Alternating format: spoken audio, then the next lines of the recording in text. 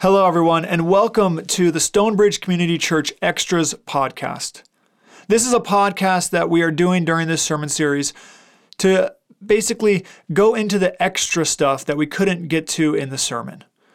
We will be looking at what the Bible says. We'll be looking a little deeper at what the scripture passages say and looking at different themes in the scriptures that just couldn't really be addressed in the sermon.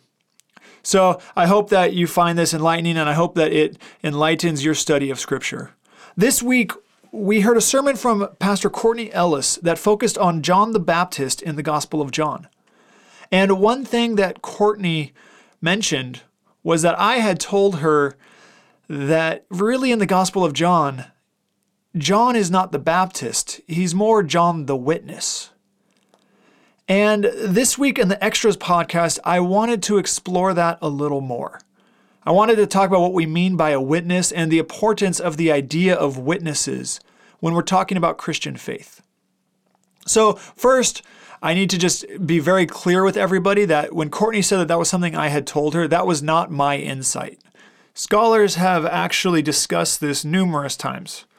Oh, in fact, one quote that I found influential, a scholar says this: the figure whom we know as John the Baptist from Matthew, Mark, and Luke is never called the Baptist in John, but is the witness. He will be the one to testify or witness to the light and will show us what testimony and witness look like. So John the witness in the Gospel of John, who we also know as John the Baptist in the other Gospels, he is the model for us as disciples. And he's brought into the story right at the beginning. Right away, we are shown John the witness, and we are to follow in his example. So this week, I really just want to look at that idea of witness and show how important this understanding of discipleship is for us as Christians and how it might free at least some of us up to step into this calling when we understand that we are called to be witnesses as disciples. So, first off, what do we mean by a witness in this context? Well, whenever you're reading the New Testament, when you see terms like testimony, testify, or witness, those are all pointing to the same Greek word, which is the same word that we get our English word martyr from. The Greek word sounds pretty much like martyr, and that's where you get the idea of a martyr from. Because martyrs were witnesses. They were people who confessed their faith, who testified to the faith, even at the cost of their own lives. But early on, martyrs were understood to be witnesses. So that's basically what we're talking about. And this word, though, martyr, this testify, testimony, witness, all of that is courtroom imagery. It's really putting forward a legal metaphor. It's a legal term. And as a witness, we find ourselves in a courtroom. Now, I have to just confess to everybody that I like playing with metaphors, especially scriptural metaphors, so I can get a little lost in this, and I especially like courtroom metaphors. I was the son of a lawyer. I guess I am the son of a lawyer. And growing up, one of the games we would do in my house was to have mock trial. While everybody else was outside playing in the sun or something, we were inside doing mock trials, and we would put our cats on trial. I would be the defense attorney, my sister would be the prosecutor, my mother was the bailiff, and my father was the judge. So I can get lost in courtroom metaphors. Forgive me if I dive too deep into this one, but I think it's helpful for us to understand that this is courtroom imagery that we are using here when we talk about witnesses. And I think it's important because I was raised in a certain form of apologetics for Christian faith that would actually cast us as disciples in a different role than a witness. I was raised with an understanding of apologetics, and again, apologetics means a defense of the faith. But an understanding of evangelism and apologetics, where those two were pretty much tied together, and the role that we were supposed to fill was that of a defense attorney. I was taught this whole understanding that Christian faith was on trial from the rest of the world, and it was my job as a Christian to defend the faith, to be the defense attorney. There is some merit to that understanding. Sometimes there are certain people who are trying to put Christian faith on trial. And there are defenses that we can use, but sometimes I think we can take that approach to apologetics and to evangelism a little too far and miss our role as a witness. And I think that there are actually real problems if we start to think that primarily we are a defense attorney. One of the first problems is these philosophical arguments that get developed to defend Christian faith. Oftentimes, they're actually not that convincing. And anyone who has had a family member who has walked away from the faith and who has tried to reason with that person about why they should remain a Christian understands that it's not that convincing sometimes. No matter how logical we think our presentation is, no matter how reasonable we think it is, no matter how solid our case seems, people still walk away.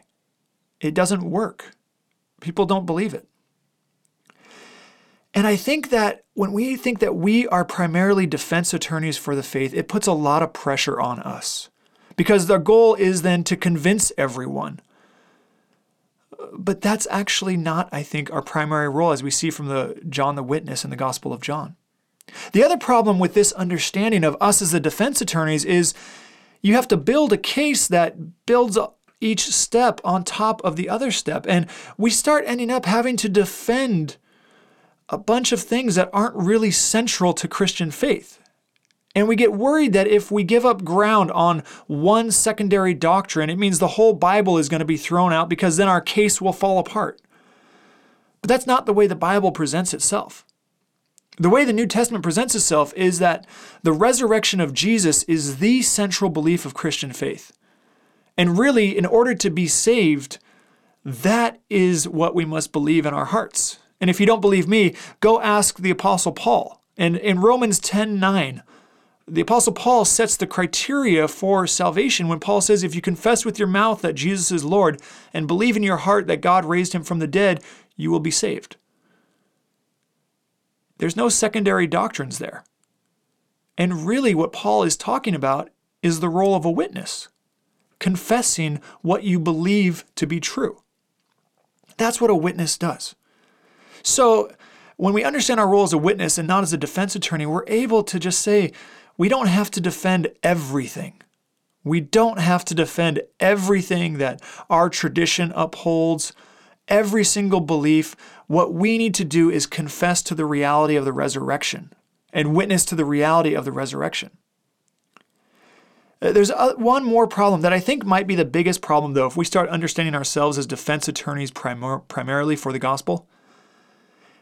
It's that over time, the more we trust in our own reason and our own arguments and our own logic, the more we replace faith in Jesus with faith in our own arguments and faith in our own logic and our own reason.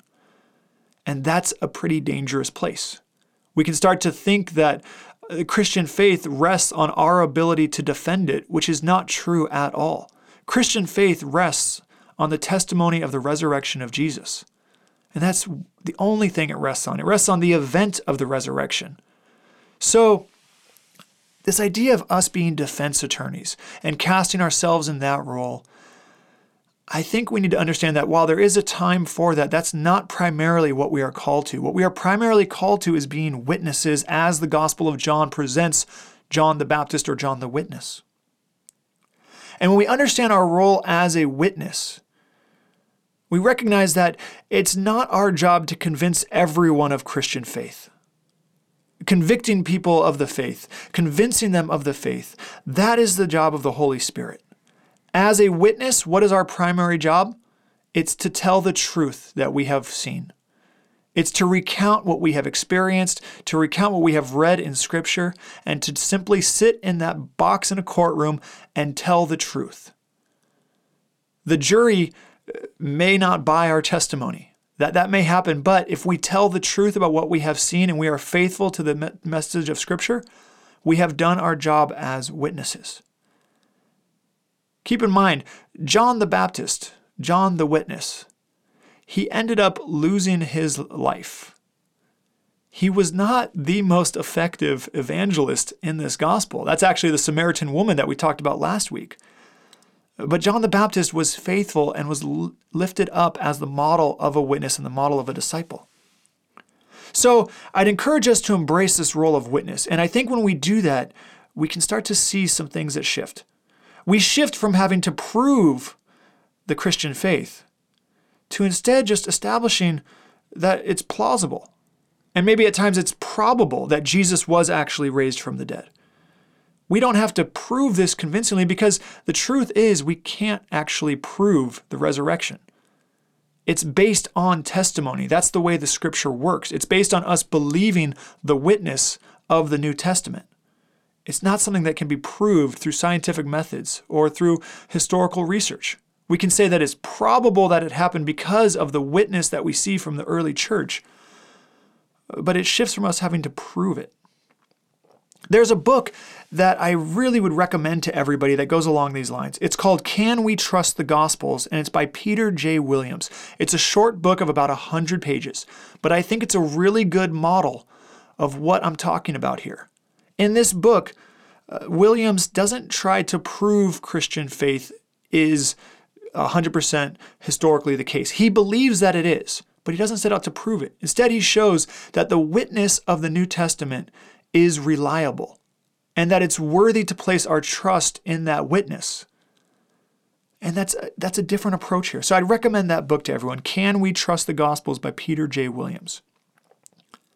And basically, when you look at our role as a witness and our understanding of what it is we're witnessing to and what it is we're testifying to, I think faith and evangelism especially become a little simpler. Because really then our job is just to present what we believe to be true and to recount it accurately and faithfully. That about 2,000 years ago, there was this dramatic explosion of people who claimed that a man named Jesus of Nazareth had been raised from the dead. Really, historically speaking, it's overnight that all of a sudden thousands of people start saying that Jesus was raised from the dead. And these people, they believed that Jesus had given them a way to live life that was different than any other way of living life. A way of living life that involved self-sacrifice, mercy, holding the world accountable to God's justice rather than raw military power, and forgiveness. These were the values that they lived by, and it caused them to live lives that were completely different than the culture around them. These people, they lived this life out, and they would do so even at their own cost. They would lose their lives. In the face of having to say that Jesus wasn't raised from the dead, they chose to give up their lives. Now, an important point here, and this is an apologetics point that's used to defend the faith, which it's true. And like I said, sometimes it is appropriate, but it's important for us to remember the earliest Christians would have known if they were lying about this. Christian faith wasn't something where one person went off and said, I saw Jesus, and everybody had to trust that one person's testimony. In the New Testament, we're talking about hundreds of people who claim that they have seen Jesus raised from the dead. The Apostle Paul talks about how Jesus appeared to hundreds of people. They would have known if they were lying, but they were willing to go to their own deaths to support this belief. That witness, that testimony, that convinces me.